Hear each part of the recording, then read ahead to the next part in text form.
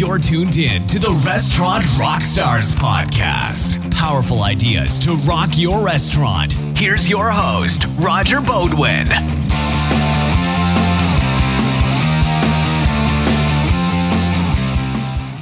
Welcome back to the podcast. I'm always really excited to meet new people, and I have such a passion for this business that I love talking shop with other operators. So super excited. This week, I'm speaking with Mr. Ken McGarry, and he's the co-founder of a company called Corrigan Hospitality that helps operators and managers reach their maximum potential. We're going to be talking all about best practices, how you find, motivate, develop a team, especially during this labor challenge, what the priorities are of management. We're going to talk about empowerment versus delegation.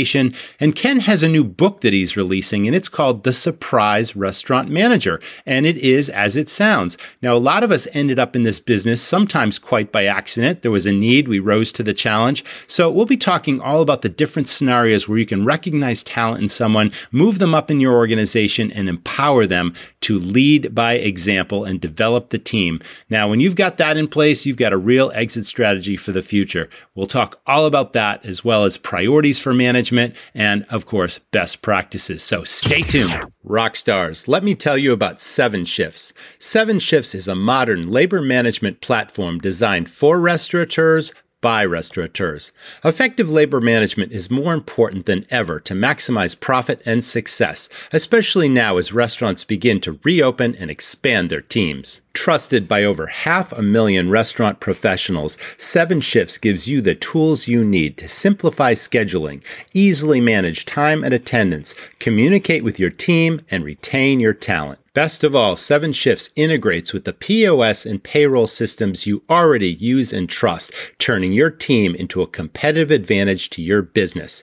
Right now, Restaurant Rockstars listeners can get 3 months absolutely free. Get started now at 7shifts.com/restaurant rockstars. That's the number 7, SHIFTS.com/restaurant rockstars to get 3 months of industry leading labor management for free. Now, on with the episode. Welcome back, everyone, to the Restaurant Rockstars podcast. As you know, these are engaging topics that help restaurants rock their profits, build their brands, deliver amazing guest service experiences. And that is particularly appropriate to today's guest. Mr. Ken McGarry is the co-founder of Corrigan Hospitality. He's got an extensive background in the restaurant industry. Welcome to the show, Ken. How are you today? Thank you so much, Roger. I really appreciate you having me. Well, this is terrific because we're going to get into all the ins and outs of restaurant management and how front of house staff become managers and all the best practices. And I've always called this the business of 1,000 details, because even if you get 990 of those details correct, as my audience knows, it's the 10 you miss that the customer always sees. And a front of house or a general manager is really, responsible for every one of those details. There's a lot of balls to keep in the air. So this is going to be an exciting discussion. I would agree. Yeah, it is definitely, the devil definitely lives in the details on this one. That's for sure. Fantastic. Well, as my audience knows, I love to get into the backstory of my guests, and yours is particularly fascinating because you've been in this business a long time. You've had numerous positions throughout, the restaurant business. So why don't you take us to the very beginning, what your original inspirations were, how you got into the business, some of the positions you've had, how you got sort of baptized by fire into management, like all this stuff, and then leading to your consulting firm. Excellent. So my basic start was as a dishwasher / mascot for a children's pizza party place, to where I got to wear the mouse outfit and go dance around at tables when I wasn't washing dishes. And it was my first time that I realized at a very young age that getting a promotion helps, because they always pick the dishwasher to go put on the mouse outfit, and it was never the guy making the pizzas. So I lobbied very quickly to try to get onto that part of the kitchen. But I always realized very quickly that the beginning, really, I was more focused on front of the house more than back of the house. So I did serving. I did bartending at 18, because in Oklahoma, you could do that at 18 if you were like with a caterer. So that was a fantastic opportunity to kind of get my feet wet in the industry. And then I went to college and picked up bar jobs along the way to kind of make ends meet. And one day I was working at a bar.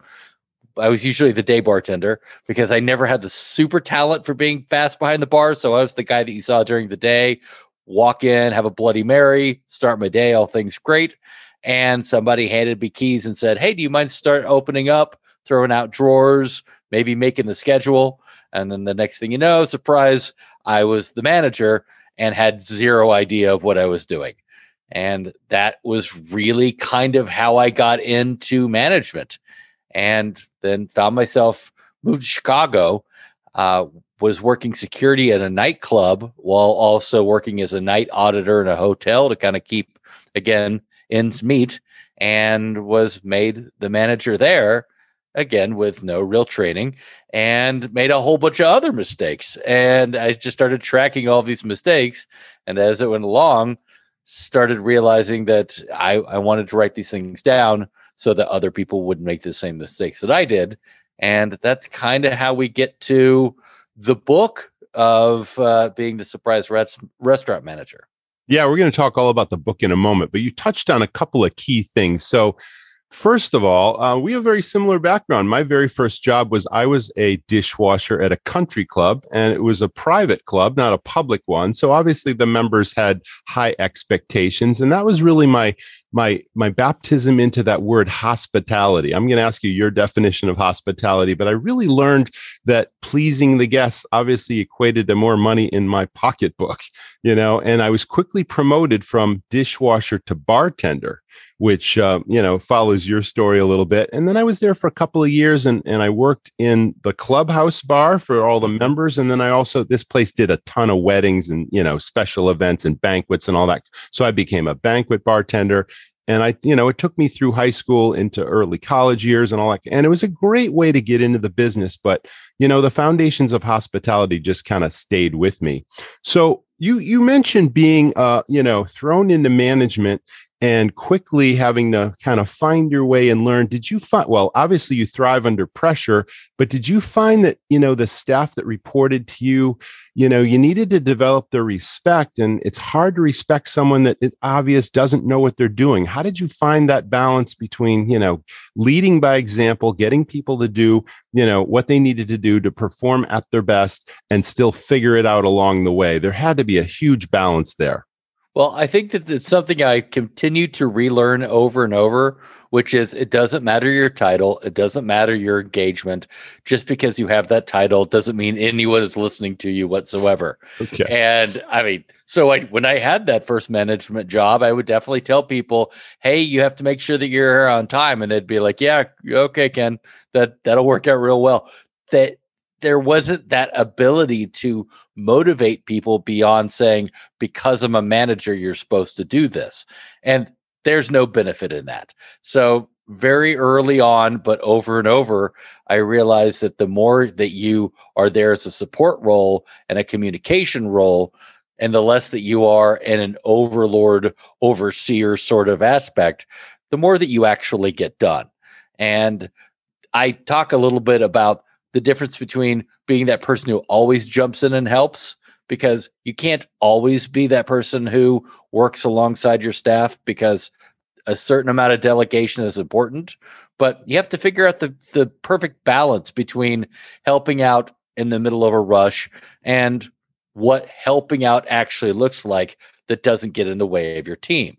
So I've kind of crafted that over the years of what a real manager should be doing in order to support their team, which is really their ultimate role. Absolutely true. Absolutely. It's all about support.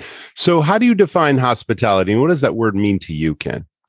I've always said, and it's completely unoriginal, and we've all heard it for forever, but it's the basis of having someone in your home, because it solves absolutely everything. I talk about this with hosts all the time. The number of times that you walk into a restaurant and you walk up and it's 10:45 and the restaurant opens at 11, and you pull in the door and the door is locked, and you see the person that's at the host stand who points at their watch and is like, "Oh, no, it's 15 minutes." And then they make you stand outside or go sit in your car. That drives me completely insane, Because if you were having a party at your house, you had a dinner party that started at 7. If somebody shows up at 6:45, you're not going to be like, "No, Carl, go sit in your car. I'm not ready for you." It would be like, "Hey, come on in, have a drink. I'm still working on a few more things. I'll be with you in just a bit." Why can't that happen 15 minutes before the restaurant opens, to have somebody come in, give them a glass of water and be like, "Hey, you know what? It'll be a few minutes before we're open, but please relax and I'll be right back with you." We don't. We choose to live by these rules, these gatekeeper associations that hold you. And that, to me, is the difference between service, which is we are open here, you are transactional, you are a customer, versus welcome, this is our place, we're happy that you're here with us and you're our guest. That's an approach. It's all about the welcome and making people feel like they're guests in your home. And every customer should feel as though they're the most important customer in the place, even if they're a first-time visitor and not a recognized regular. So I totally love that. So this is going to be the biggest challenge that restaurants have for a long time. And this might be a really multifaceted sort of topic, but the labor crisis is affecting every single restaurant. And operators, owners, managers are obviously getting burned out because they're struggling to keep, motivate a great team. And, how do we get through this? Because as we get into the warmer months now and the pandemic is sort of on the, in the past rearview mirror, and things are getting better, and business and, restaurants is starting to boom, and we can't serve the customers with the hospitality they've come to expect, which then, of course, leads to negative reviews. It's like it's a huge quagmire that, some restaurants will stick the help wanted signs in the window, which is never the answer. I've always believed there's 3 types of employees. There's an A, a B, and a C team, of course. And all those things go without saying, but you wish you had more A's and B's, 20 more of those people, and then train. But what would you say your best advice would be to operators? How do we deal with this? How do we empower people to take on more responsibility so that they don't burn out, but they feel like their opinion and their approach is valued to the business? And how do we get through this crisis, Ken? I know that was a long-winded. That is a long, But you know where I'm going with this, right? Everyone's struggling with it. Everyone is. I have clients nationwide, and I don't have one restaurant that says, "Oh yeah, we're good." There is a absolute national struggle. I think, first off, being cognizant of what you can handle. That there are places to where you walk in and there are tables empty, and you say, "Oh, well, it's going to be an hour wait." Well, I see tables right there. But being very honest with guests and saying, "I appreciate that, and I understand exactly. I just do not have the people that can take care of you. I can sit you, but it will take forever for someone to come over because I don't have the staff." Right. And that is a tough thing to admit. I actually, in some of our venues, we have cards where you pass out to where you say, "I am so sorry that I was unable to take your walk-in this evening because we know that we cannot provide you the level of service based on our global staffing. Please come back, $10 gift card, whatever." But it's trying to cram 100% capacity at 50% staff is just a no-win situation for the guest and definitely for your staff. There's no way around that. But I think that in our avarice to try to recoup money coming out of being closed for so long, there is a tendency of doing that. Mm-hmm. There is. I think that there's also, and you and I have probably always worked at these places at some point in our lives, to where someone would come in and they'd have a stack of resumes and they'd be the manager and they'd say, "Well, you guys, if you don't do a good job, I've got a whole stack of people that could replace you." And it was always this thought of, "Aren't you so lucky to work for us?" And the smart restaurateurs pre-2020 were still beginning to change that conversation of, instead of, "Hey, thank you so much for working with us. We really appreciate your help," versus, "Aren't we so great and aren't you so lucky to be working here?" That conversation continues that much more now, because if you're a good server and a good bartender, but definitely a good manager, you can work anywhere. Like, legitimately, there's just you, which means that you have the ability to hold your restaurant the task of being the type of place that is empowering and being the type of place that does promote balance and structure and creates a type of environment that makes people want to come back. Because if we're being really honest about the restaurant environment, it's long hours, it's hot kitchens, it's brutal environments, and who wants to come back to that? Well, we need to change those conversations, change those hours, change those levels of empowerment to make it an attractive place again.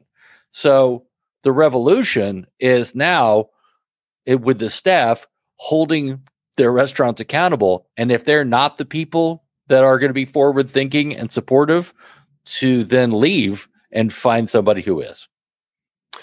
So restaurants are obviously in a position where they now suddenly need to pay higher wages. They need to come up with incentive programs and bonuses. If you meet this goal, that goal, or if you literally just stay here for the next 3 months, I'll give you X and such of a bonus. Now, when running restaurants, we always had job descriptions, very detailed job descriptions for every position, front and back of house. And next to each line item was, sort of a blank line where we'd read it in an interview or in a meeting so that we both understood each other. This is what we expect. These are the basics of the job. Sign off if you agree, kind of thing. And then you can hold people accountable if the performance doesn't exactly match what you expect from them. And then there was something called key results for going above and beyond, showing initiative, being empowered, good judgment, doing this and such, and even building the business. If you were in a position of bringing business in the door in some way, you would get a percentage of that. So those are the incentives. What have you seen, or what do you recommend now that restaurants are sort of being forced to come up with these incentives, yet you don't just want to throw money at people, you need to get the best out of the people to earn the money? Well, I think part of it is a financial consideration because in coming back, there has been a kind of a deficit in what people are making. In some places, people are making a large share, even more than they were before, because they're simply overwhelmed. But there are some other places, especially in new restaurant openings, to where people are not finding themselves, this is pre-2020 as well, to where you would open a place and you spend all this time training, and the next thing you know, you open and you make $50, and now you're like, oh, well, I've just wasted 2.5 weeks of training. Why? And then you go off and find something else. So part of that has to do with guaranteed minimums. I've seen this successfully happening to where you come back, we're going to make sure that you're making X amount. We're going to meet you in the middle. So many places are paying either on check or Kickfin or one of those things that allows you to have full transparency of what that staff member is making. So it's a very easy ability to say, okay, well, we agreed on 100 and you made 60, so we're going to go ahead and give you 40. That is a supportive thing. So there is a financial component to that. I think that the other aspect goes back to being able to empower people to have control of their environment. And I've always been a proponent of this. If all you are as a manager is a comp and void machine, and your server doesn't have the ability to comp a dessert or do something extra nice without having to go get the manager, then quite honestly, they're being childed, and the manager is in this overlord authority that doesn't really provide hospitality. You see this a lot when there's a problem at the table. You do the requisite 2-bite check, and somebody says, you know what, my steak is a little cold. And then the next thing that you hear, oh, I'll go get the manager. Like somehow that server doesn't have the capacity or knowledge or empathy to be able to handle it on their own. But that's what a lot of places are, because they don't, for lack of a better term, trust the staff with the experience. And you have to. You always should have, but even more now. I would not disagree. We used to have this term called the warm body syndrome, and it comes from desperation, right? Where you'll literally hire anybody just to fill the void right now. And these people, in all likelihood, are not doing your restaurant any favors. They're undermining the morale of the place. It's like they're giving bad experiences. And that is not the solution, yet it's happening on a daily basis today. It's like there's got to be a better way And we used to recruit people. I'd pay cash incentives to my best people saying, who do you know? Bring us people. And that is still working to this day, if you can possibly implement that, and it'll cost far less. You probably have a more reasonable or a more accurate statistic, but I think it was maybe 2 years ago, I was attending a restaurant conference, and a consultant said that it costs a restaurant somewhere between $3,000 and $4,000 every time they hire someone, get them up to speed in the job. That person either quits, gets fired. You then have to replace that person, get the next person up to speed in the job, and then lost wages, time, productivity, and all the hassles that go along with that. And what restaurant can afford $3,000 in a month or two? And the average tenure of a new restaurant employee, I think at the time, was 3 or 4 months. Now it may be even less than that. But it's like, what a problem that is. I mean, is that a realistic statistic? Because if that is true, then you can afford to pay people, hey, I'll give you $100 if you bring me someone you think would be great. And if that person lasts a couple of months, I'll give that person $200 or $300. And it's like, wow, that's how I built my dream team way back in the day. I know my audience has heard this story before, and maybe the new listeners have not. But when I was starting my very first place, a new hotel was being built in our town, and they were going to need about 200 or 300 people in service personnel and housekeepers and all this kind of stuff. And I'm thinking, oh, great, perfect timing. How am I possibly going to staff up? And I needed like 20 people, not 200, but still. And I needed great people. And that's how I did it. I recruited and gave incentives and bonuses and all that kind of stuff. And gradually, the dream team was built, and anybody new that was a C player just didn't fit in. If they didn't assimilate the training, if they didn't fit the chemistry or the fit of the place, they were literally voted off the island by the staff. And we didn't have to fire anyone. It was like the attrition just happened because they didn't fit, and that was my dynamic years ago. What do you think is happening today, Ken? I don't think that there's anything fundamentally different from what your dynamic was before than what should exist now. The one insert that I would suggest is having staff be a part of that hiring process. So if you're it's big. Like if you're hiring a new bartender, who's the best person to make that determination? Is it you as a manager, or is it your fellow bartenders? So invite them into the job fairs, invite them into the conversations. Because if you hire Todd off the street and you put him behind the bar and he fails, then every one of your bartenders are going to be like, who hired Todd? He is terrible. This guy is awful. But if they were a part of it, right, then they're going to be like, we hired Todd. Wow. We need to really help them out. And then that way they bring them into the fold. And in doing that, everyone has a universal response and what builds that culture. Because very quickly, I often say, who knows more about running a bar, me or the bartenders? Well, the bartenders. So I'm going to listen to them, and I'm going to empower them to be able to not only own the experience with the guest, but help with the staffing. And that is I think that's the most effective response. Yes, being able to find friends of friends is great, and everyone knows somebody in the industry, and that's always good. But you don't want to build up cliques and associations to where if it dominoes with one, then everybody else goes falling down. But if you are able to source people to come in for interviews, which is still a challenge that much more now, it definitely would be helpful to have bartenders who are willing to be a part of the conversation, invite them into it. Hey, we're going to do hiring at 1:00 between 1 and 5. Would you like to sit in and do some interviews with us? And then everybody agrees. I like Becky. Let's hire Becky, versus one person doing it unilaterally. Do you believe in, and is it your best advice, Ken, to hire for personality versus experience? Every time.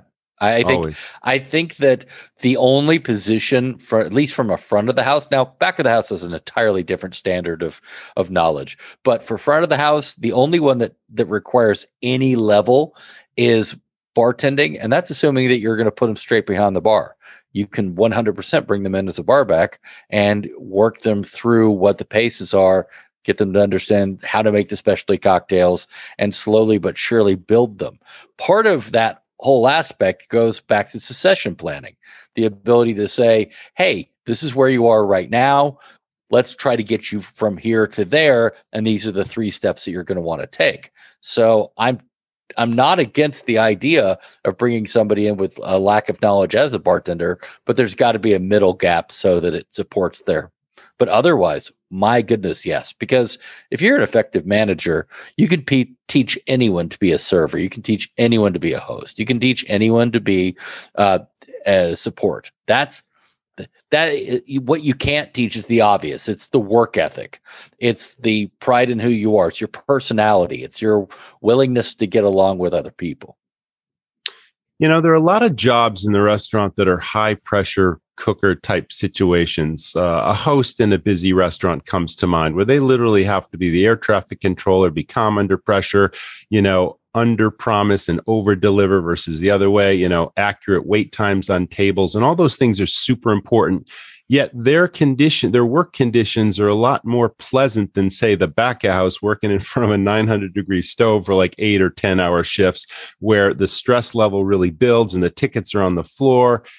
And even though, you have really, really talented cooks, the personality thing really, and the approach to the job is super important there too, because the chemistry between the front of the house and the back of the house, we've all seen and heard those horror stories of, line cooks and chefs throwing pots and pans and yelling at the servers because this wasn't cooked properly. And, hey, I need a redo here. And the tickets are on the floor. I mean, what a high pressure situation. It's like, how do we deal with that dynamic between the front of house, back of house? How do we manage personalities, Ken, so that, it's seamless, it's fun to be there? It's like the personalities blend versus clash. I mean, especially if you're a new manager just being thrown into this, that's probably the biggest thing that happens that you need to solve immediately. What's your best advice? Well, I think that you talk about the challenge of front of the house, back of the house. So the first thing in order to kind of improve that is to make absolutely sure that everybody knows everybody's name. As silly and stupid as that sounds, the number of times that a server will walk back to dish and ask for more forks and not know the person's name and dish is not only annoying, it's insulting. It is. And so there has to be an understanding of everybody together. And as far as the culture from back of the house, I have been very fortunate in working with chefs that are talented and egoless, because we've all worked with those chefs to where if something comes back, if there's a undercooked steak at table 43, then you walk up to chef and say, "Hey, may I speak? Look, this table 43," and they'll go, "Throw it in the dish. I don't care." Whereas I traditionally look for those chefs who demand anything being sent back. They want to see it. They want to take a look at it. They want to see how to make it better so that they have an understanding of that.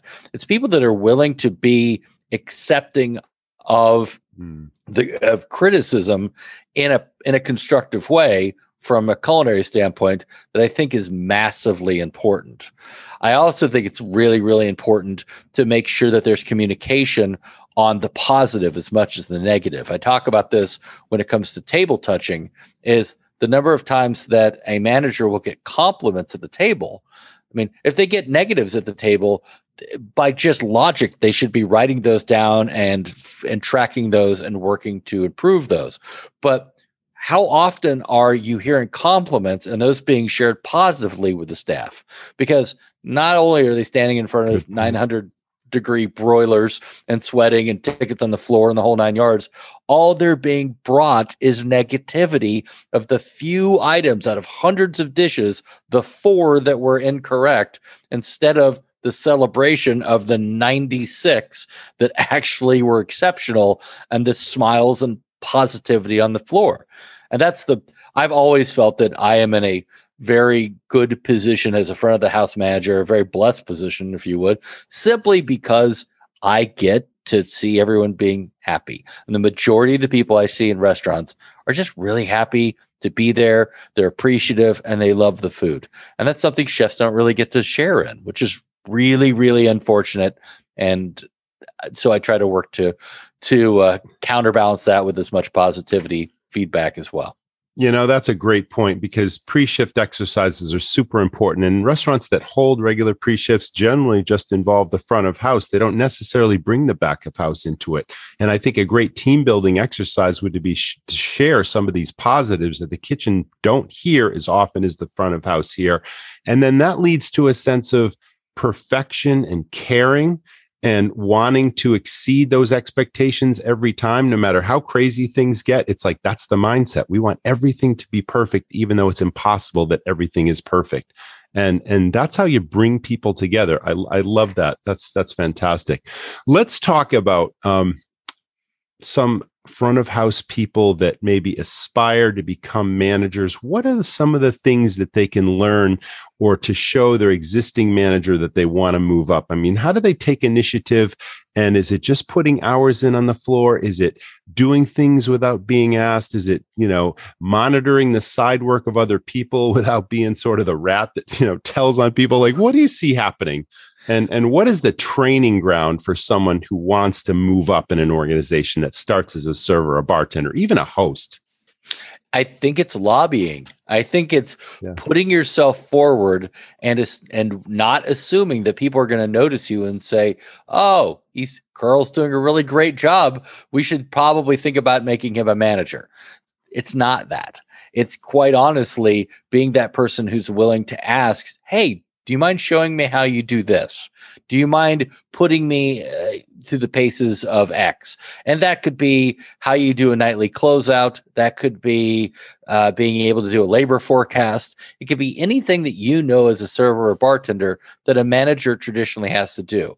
And it's also the willingness to come in on your day off to do those things, because it's not school, it's not where you're compensated. It's you saying, okay, I would really like to elevate. I would really like to kind of fill in the gaps of what a manager does. Would you mind if I shadowed you one of these off days to be able to understand how you touch tables and to get a better sense for it and to really show that you have a passion in doing that?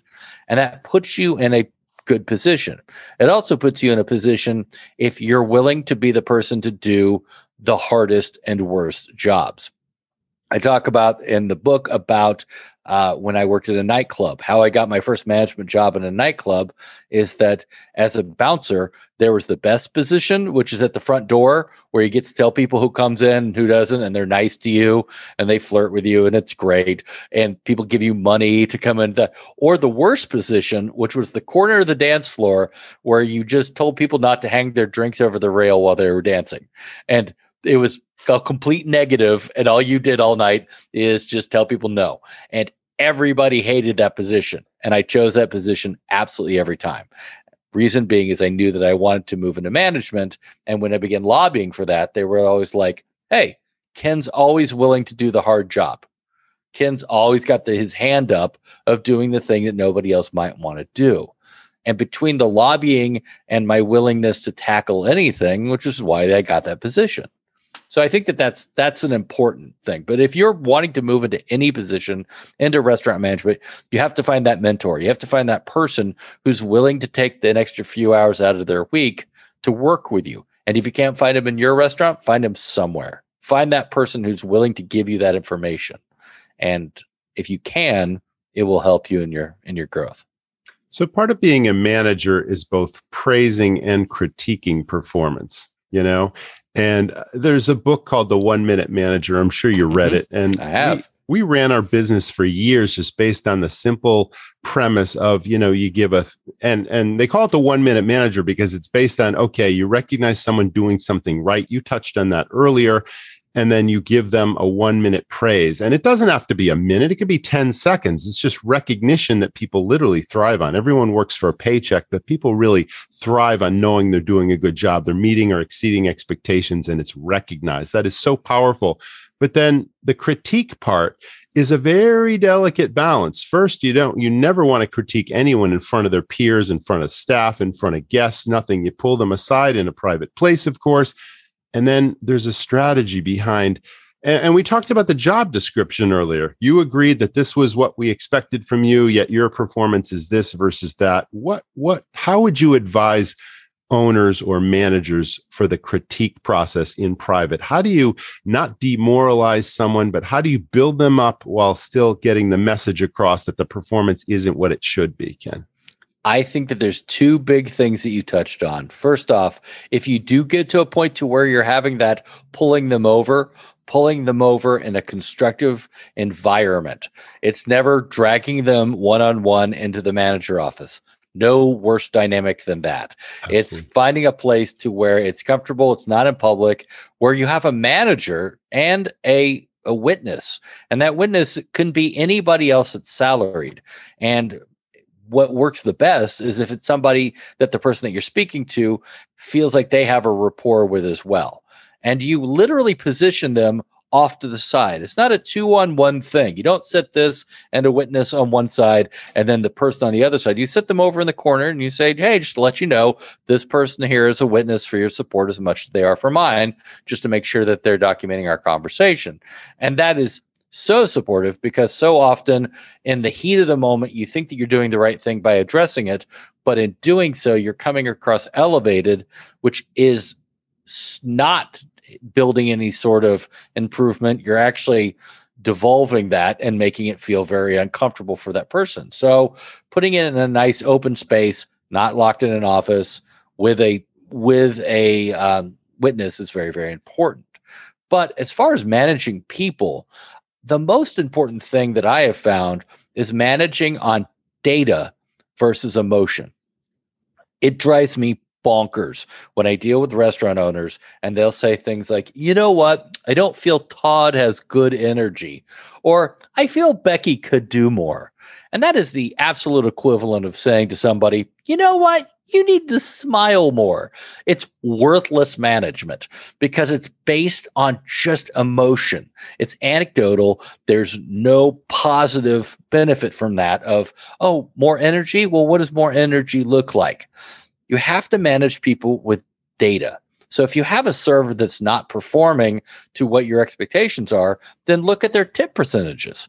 Look at their check averages. Look at their turn times. Look at their request rates. Look at all the different things that you can measure on an equal plane between one person to another. And that also really plays in a lot when you're talking about staffing and sections.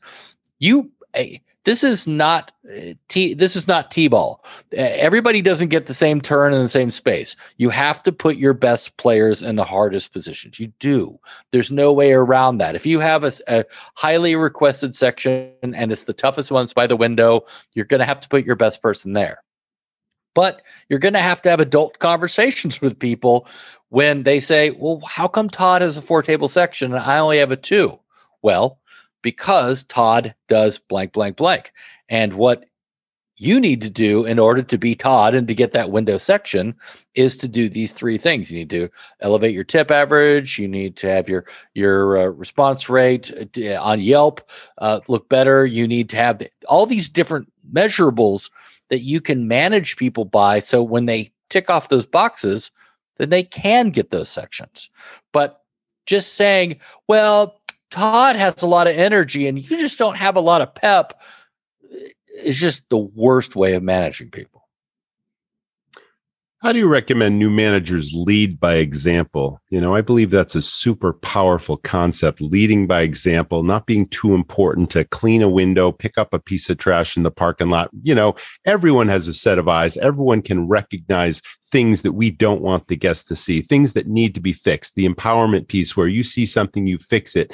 But how do you lead by example without people just sort of expecting the manager to constantly be doing the work along with that as opposed to managing? I mean, there's a balance there as well. There is a balance, because if you do too much, if you're always the one who's sweeping up in front of the host stand, then at some point they think that that's your job. Right. I always look for talent by going in and starting to sweep or starting to bust a table and seeing who comes and takes it out of my hand. And the person that does, I go, yep, that person's on point. And it is a little bit of a test, but I'll also praise that in the moment. Thank you so much for doing that. I think it's a generous amount of being present, but also being present in the most constructive and positive of ways. one of the things that I focus on in the book has to do with how, as a manager, you support your team during high volume. And you see this all the time. It's Friday night. You're getting crushed. There's a huge line. The bar is going down. And that freshman manager thinks, oh, I'm going to help out. And they just jump behind the bar. They try to start making drinks. Well, it's a complete waste of time because, first off, you're in their way. I don't care how much you think you're helping. Your bartenders are better bartenders than you. You haven't been doing it in a while. You're not helping. All you're doing is signaling to everybody, look at me, I'm helping. So that when the owner comes in and says, what were you doing when we're getting crushed at 8 o'clock on Friday? Oh, I served drink for 2 hours. Well, you focused on one position to signal to everybody, look, I'm being part of the solution, but you're not. When you find yourself in that crush, you should be helping out in ways that support your team, but also address the guest. That is the time for the heightened table touch. You might have already spoken to that table at the beginning, but you better speak to them again, because now that you know your drink times are 12 minutes and they might be waiting for drinks, for you to see how it's affecting the guest. And if you're wanting to help the bussers, then you're helping bus while talking to the guests. You're pre-bussing. Instead of going to the host stand, and you see this a lot, where managers will just push the host out of the way and they'll be like, I'll handle the host stand. No, because you don't do it as well as your hosts do. You can definitely seat them. You can definitely walk with people and set level expectations. Hi, welcome. We're so happy to have you. It's a really busy night. I'm going to let you know that you're probably going to want to order appetizers first because those will come out quicker. But it's great to have you here, and we really look forward. And I'll be checking back with you to make sure that everything's exceptional. And you're doing that over and over, table by table, to see how this push is affecting the guest experience and supporting your team when you can, but in ways that don't try to usurp what they're doing best. Your runners can run. Don't go to Expo and run food. Your runners can run for. They can do that better than you. Everybody can do their job better than you. You can be the person that helps run the dish tub upstairs to dish. You can be that person that helps pre-bus tables. You can be the person that helps seat people. But most importantly, you do that, support your team by talking to the guests more. You know, I love the fact that you differentiate between customers and guests. And that goes back to the hospitality word and how you defined hospitality as bringing people into your home. How would they be treated? Your restaurant is your home. Every person is a guest, not a customer. And I think that should be the universal term for patrons in a restaurant. It should always be the guest, not the customer. The customer implies that you just want to take their money, and the experience is not important. It's really about delivering what I call amazing dining experiences, treating everyone like a very important person, even if they're a first-time visitor, and giving them reasons to come back again and again, leave positive reviews, and tell everyone they know that's the place you need to go to because I felt like the president. I was treated so well. And that is a beautiful thing. I think that is at the very core of hospitality. Is it possible, Ken? Here's a question out of left field. Is it possible to please all the people all the time in this business? No. And the customer is often wrong, completely wrong. And that's okay. If you have to focus on one group, you focus on your team, obviously, because once your staff is elevated and bought in and they love what you're doing, then that translates hospitality. But you will oftentimes encounter people, if you're doing your table touches and doing them correctly and not doing the lazy table touch where you just wander over and say, how is everything? Right. Table to table robotically, but you're actually asking detailed questions to elicit responses and then documenting those responses so that you can learn. If you're doing all of that, you're going to uncover people that not only have true challenges with their experience, but some that absolutely don't, or say things like, I've been waiting 40 minutes and they've been waiting 5. But your job is not to try to convince anybody that they're right. This happens so often with negative reviews.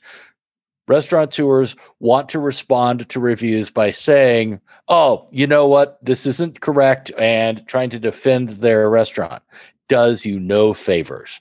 You never get anywhere in hospitality by trying to convince people that they're wrong.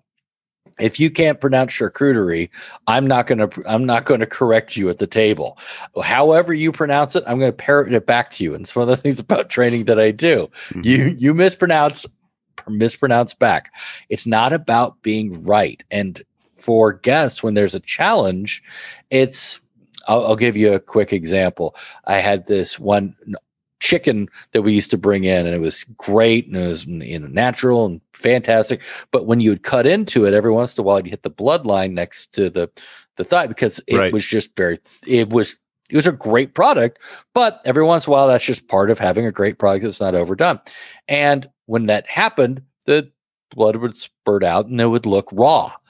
And so you would have the guest that would say, oh, my chicken's raw. And chef would be the first to say, it's not actually raw. It's not. It's completely well cooked. It's just you hit the bloodline.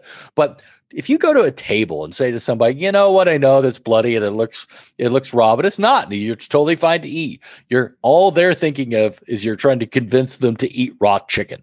Correct. So they're wrong. They are completely wrong, but it's not about being right. It's about understanding where they're coming from and being empathetic. I often call this I'm sorry, the water is too wet.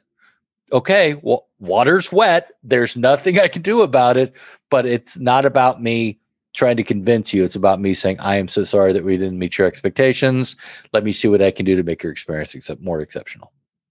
Well, you just dove into a super challenging topic, because in the age of online reviews, it's a very dangerous thing how we handle online reviews. And yes, the customer is not the guest. Let me correct myself. The guest See, I would never correct you. That's part of hospitality. So the guest is not always correct in some situations, and they tend to exaggerate in certain reviews, and it can really harm your business. And you have to be a real PR strategist to handle things properly, correctly, tactfully, and still, gain the satisfaction of the guests so that they walk away feeling like their problem was resolved, if in fact there was a problem. That's a real balance. I mean, wow, it takes a real expert to do that. What's your best advice? And who should be the person? Should it always be the owner? Should it be the GM? I mean, who handles reviews in most cases? And how do you get good at this? It's probably one of the hardest things to do. I like it being the GM. I think that's an important person in the venue to do it, but there's definitely the opportunity for it to be a manager as well. Online reviews absolutely are a huge focus. And one of the things that you have to look at is the psychology of why somebody chooses to do this. Like, I have never in the history of my life written 4 paragraphs about how much I don't like a restaurant, but a lot of people do. And all that is passion. I think that Danny Meyer calls it a love letter. It's that you're actually that level of passion of I'm going to write this out. This means that their level of disappointment was really, really elevated. But you can use that passion to turn it right around. And by reaching out and using certain techniques, you can absolutely turn a 1-star into a 5-star. And the first thing that you have to do is change the conversation. Every review that you've ever read in your entire life was never written to the restaurant. Never. It's always, hey, you should definitely check this place out. It's amazing. You're going to love it. Or don't go here. Beware. It's terrible. And it's written to some sort of audience. And people who write big, long reviews truly think that they have an audience of people that I guess are waiting. I wonder what he thinks about this chicken restaurant, that sort of thing, to where they feel like that they're speaking to a general public.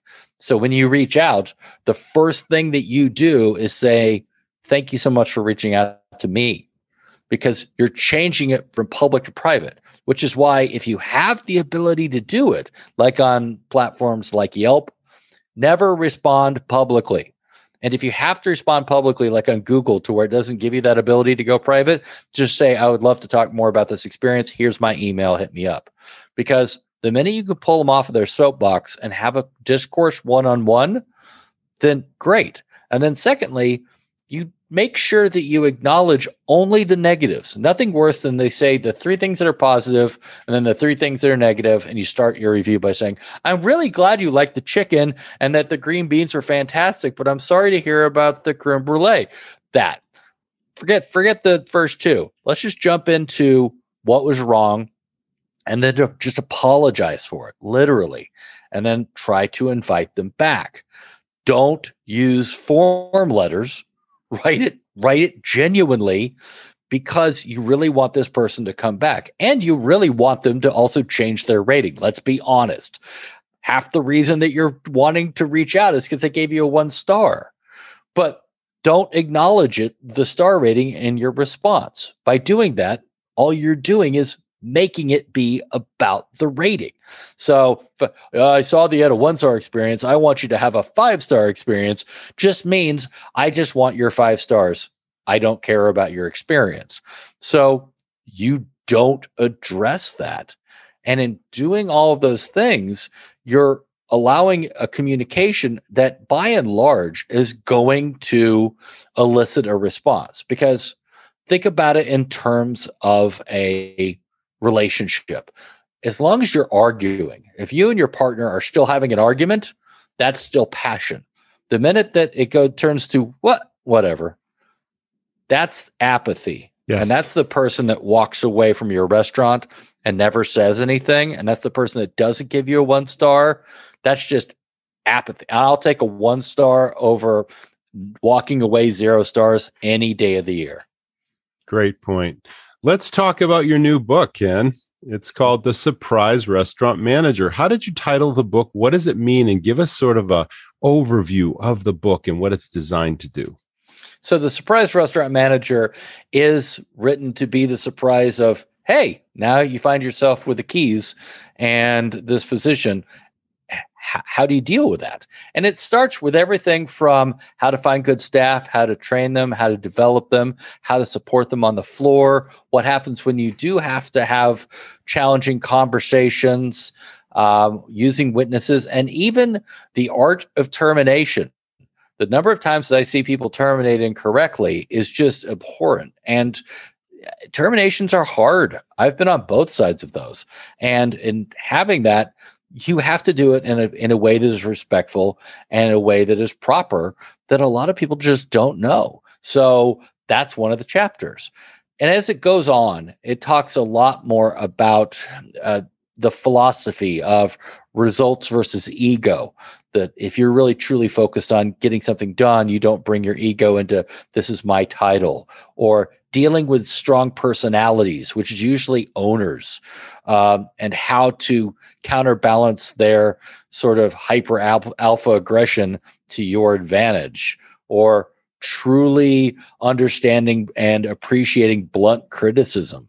Because so many people say, I really want you to tell it to me straight. And then they do, and you wilt and freak out because you didn't really want it, you didn't really want like honest criticism. All of that, just as you go through the book, kind of gets into it. So the surprise aspect is that you found yourself as being a restaurant manager. And if you're a server or a bartender, and then you decide to be a manager, my first question to you is always, why? I mean, you're going to now make half as much money for twice as many hours. Literally. Why are you doing this? So chapter 1 is the examination of why you even choose to be a manager in the first place, because it's boot camp.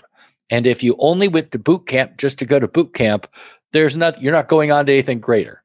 You're just staying in that role. It is a stopgap onto greater things, onto an AGM role, onto ownership of another place, onto some other aspect. Why are you doing what you're doing? And those motivations kind of help you through all the surprises that you'll hit along the way.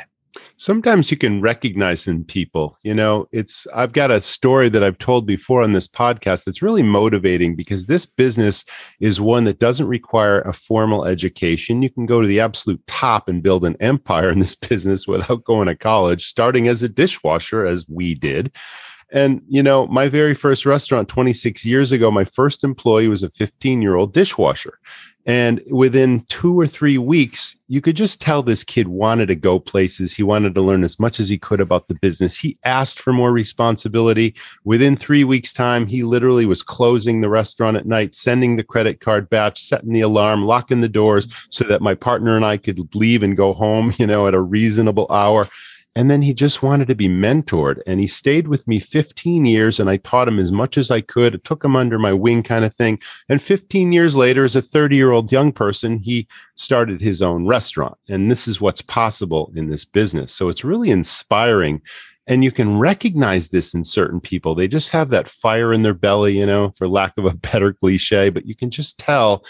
And you want so many of those people, and you want to take the time as a manager to really develop and encourage that talent. Your book walks through different scenarios of front of house people that get into management for a variety of reasons. You talk about the timed out, the family business, the emergency fill-in, vanity project, I think, and then career climbers. Do you want to just give us a quick, taste of each of those scenarios and why they're in the book? Sure. So it starts at the career climber sounds like exactly the person that you just mentioned. And that's the best. That's the person who's bought in and they're truly seeing a future in restaurants. Junior architects are architects because they want to be architects. That's what they do, and they build their way up. But the majority of the people that we work with in restaurants are doing this as a stopgap position. So I'm sure, by the way, that you much like myself, define your successes by those stories. It's not about making millions for millionaires. It's about taking a 15-year-old who now has an empire because you were a part of their life. So good on you. That's a fantastic way of being. That's fulfilling. It is the best. It is the absolute best. Mm-hmm. The other reasons that people find themselves as a restaurant manager can include vanity project. I see this with people who are very, very popular or very successful in their other career. They might have been a pediatrician. They might have been in pharmaceutical sales. They might have had 100 things that they did outside of our industry and always thought, you know what? I think it'd be fun to own a restaurant. And that's the romantic spirit of people who've never worked in a restaurant, who think it's going to be fun. And as we all know, there's a lot of things it is, but fun. Sounds easy, and it's definitely not easy. There are people who are fill-ins. You find yourself, and I'm seeing people who are being handed keys in one of the venues I work with. The event sales managers have all been dubbed into managers because before they were selling events, but as the world closed, they didn't have any events to sell. So as they're reopening, now they find themselves as managers. That's not what they do, but they're holding down a position and they need to have the fundamental understanding of what it is to run a floor. So from that standpoint, they're doing it in order to hold down for a short time before they jump back into what they want to do. The culinary visionary is the person who was a great chef, and everyone loves their cooking, and they've always dreamed about having a restaurant. But being an exceptional chef doesn't necessarily equate to being an exceptional restaurant operator. True enough. It doesn't mean that you have an understanding of the financials. It doesn't mean that you have a communication. It doesn't mean that you understand the front of the house piece. And I say in my preface that my book is geared more towards front of the house because it's what I know, and because being a chef is an artist. You have to be an artist. That is no different than being a painter or a sculptor. You're born with it or you're not. And I was not born with it. You can ask my wife. I am a terrible, terrible cook at the house.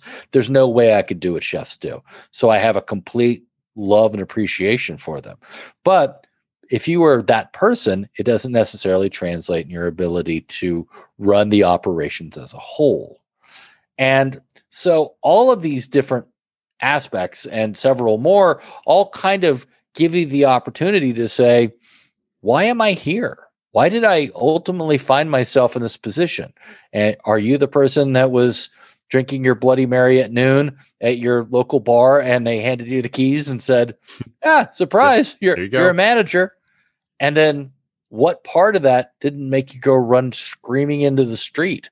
Why did you choose to do that? Mine was the fear of being the 40-year-old nightclub bartender that nobody wanted to, get a drink from because I had timed out. That was it. That in my head was, oh my God, I need to find a career in this because I went to school for English. I didn't want to teach.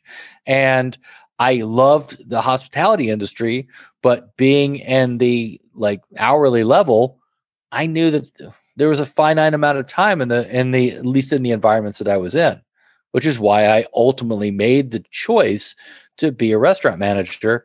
And the minute I did that, I had to pick up a second job in order to keep my apartment in Chicago, because I went from making $200-300 a shift as a server to making $75 on check as a restaurant manager. And I did that because I knew it was boot camp. And I did that in a time of my life. I was 29 at the point to where I said, I have to do that. And once you make those determinations, it motivates me. So when I was doing that for 3 years, and it got really, really hard at times, I knew that at some point I'd be running that place, and I ended up doing so. Take a step back to take 2 or 3 steps forward. Correct. Down the road. Ken, we've covered a lot of ground today. How can people find your book? How can people reach out to you? And why don't you give us your social media handles as well? Sure. You can find me at Korgen, Korgen Hospitality. My wife's name is Morgan, so you can see how that adorable name came together. Oh, see? I get it. Hey, there you go. You see, Ken and Morgan. You can find the book on Amazon, and the reason that I mostly push people to Amazon is simply because you can download the book, the e-copy, for 99 cents. And that's a very important thing to me. And I purposely did that. I had to work out an exclusivity deal with downloads with Amazon simply to keep that price at 99 cents because I want as many people to get this as absolutely possible. And if you want a PDF for free, you can email me. Hit me up at Korgen Hospitality. I will literally give it out to you because at this point, I guess the base reason why I wrote it is I think it's important. And I think that right now, especially, a lot of people are in positions where they're not given the tools and the education to succeed. And because people just don't have time to do that. And this book will hopefully fill in some holes and would love to be a part of that solution. Fantastic, Ken. I so appreciate you being a guest. Thank you, Roger. I really appreciate it. Absolutely. So it's KorgenHospitality.com. Correct. Well, wonderful. Wonderful. Thanks so much for being a guest. That was the Restaurant Rockstars podcast. Thank you, audience, for tuning in. We'll see you next time. Stay well, everyone. Awesome. Thank you so much, Ken, for inspiring us to develop our team. You know, it is a system because our staff are the foundation of our business, and they're either leaving positive impressions or negative impressions for our guests. And so much of our future business depends on the power and the chemistry of your team. Of course, that's a system. If you're looking for your own turnkey system, look no further than SalesStars Staff Training. It's really all about the basics of hospitality, what that means, what customers are looking for in your restaurant, and how to increase sales through superior product and restaurant knowledge and delivering what I call amazing dining experiences, as well as lowering turnover in your restaurant, creating that dream team staff, empowerment, all the things we talked about in the episode today, you'll find at SalesStars. You simply go to restaurantrockstars.com. You'll find it on the shop page. Thanks again to our sponsor of this week's episode, 7 Shifts, the all-in-one labor management platform. And again, if you like what you're hearing, please leave us a review on iTunes. See you next time. Thanks for listening to the Restaurant Rockstars podcast. For lots of great resources, head over to restaurantrockstars.com. See you next time.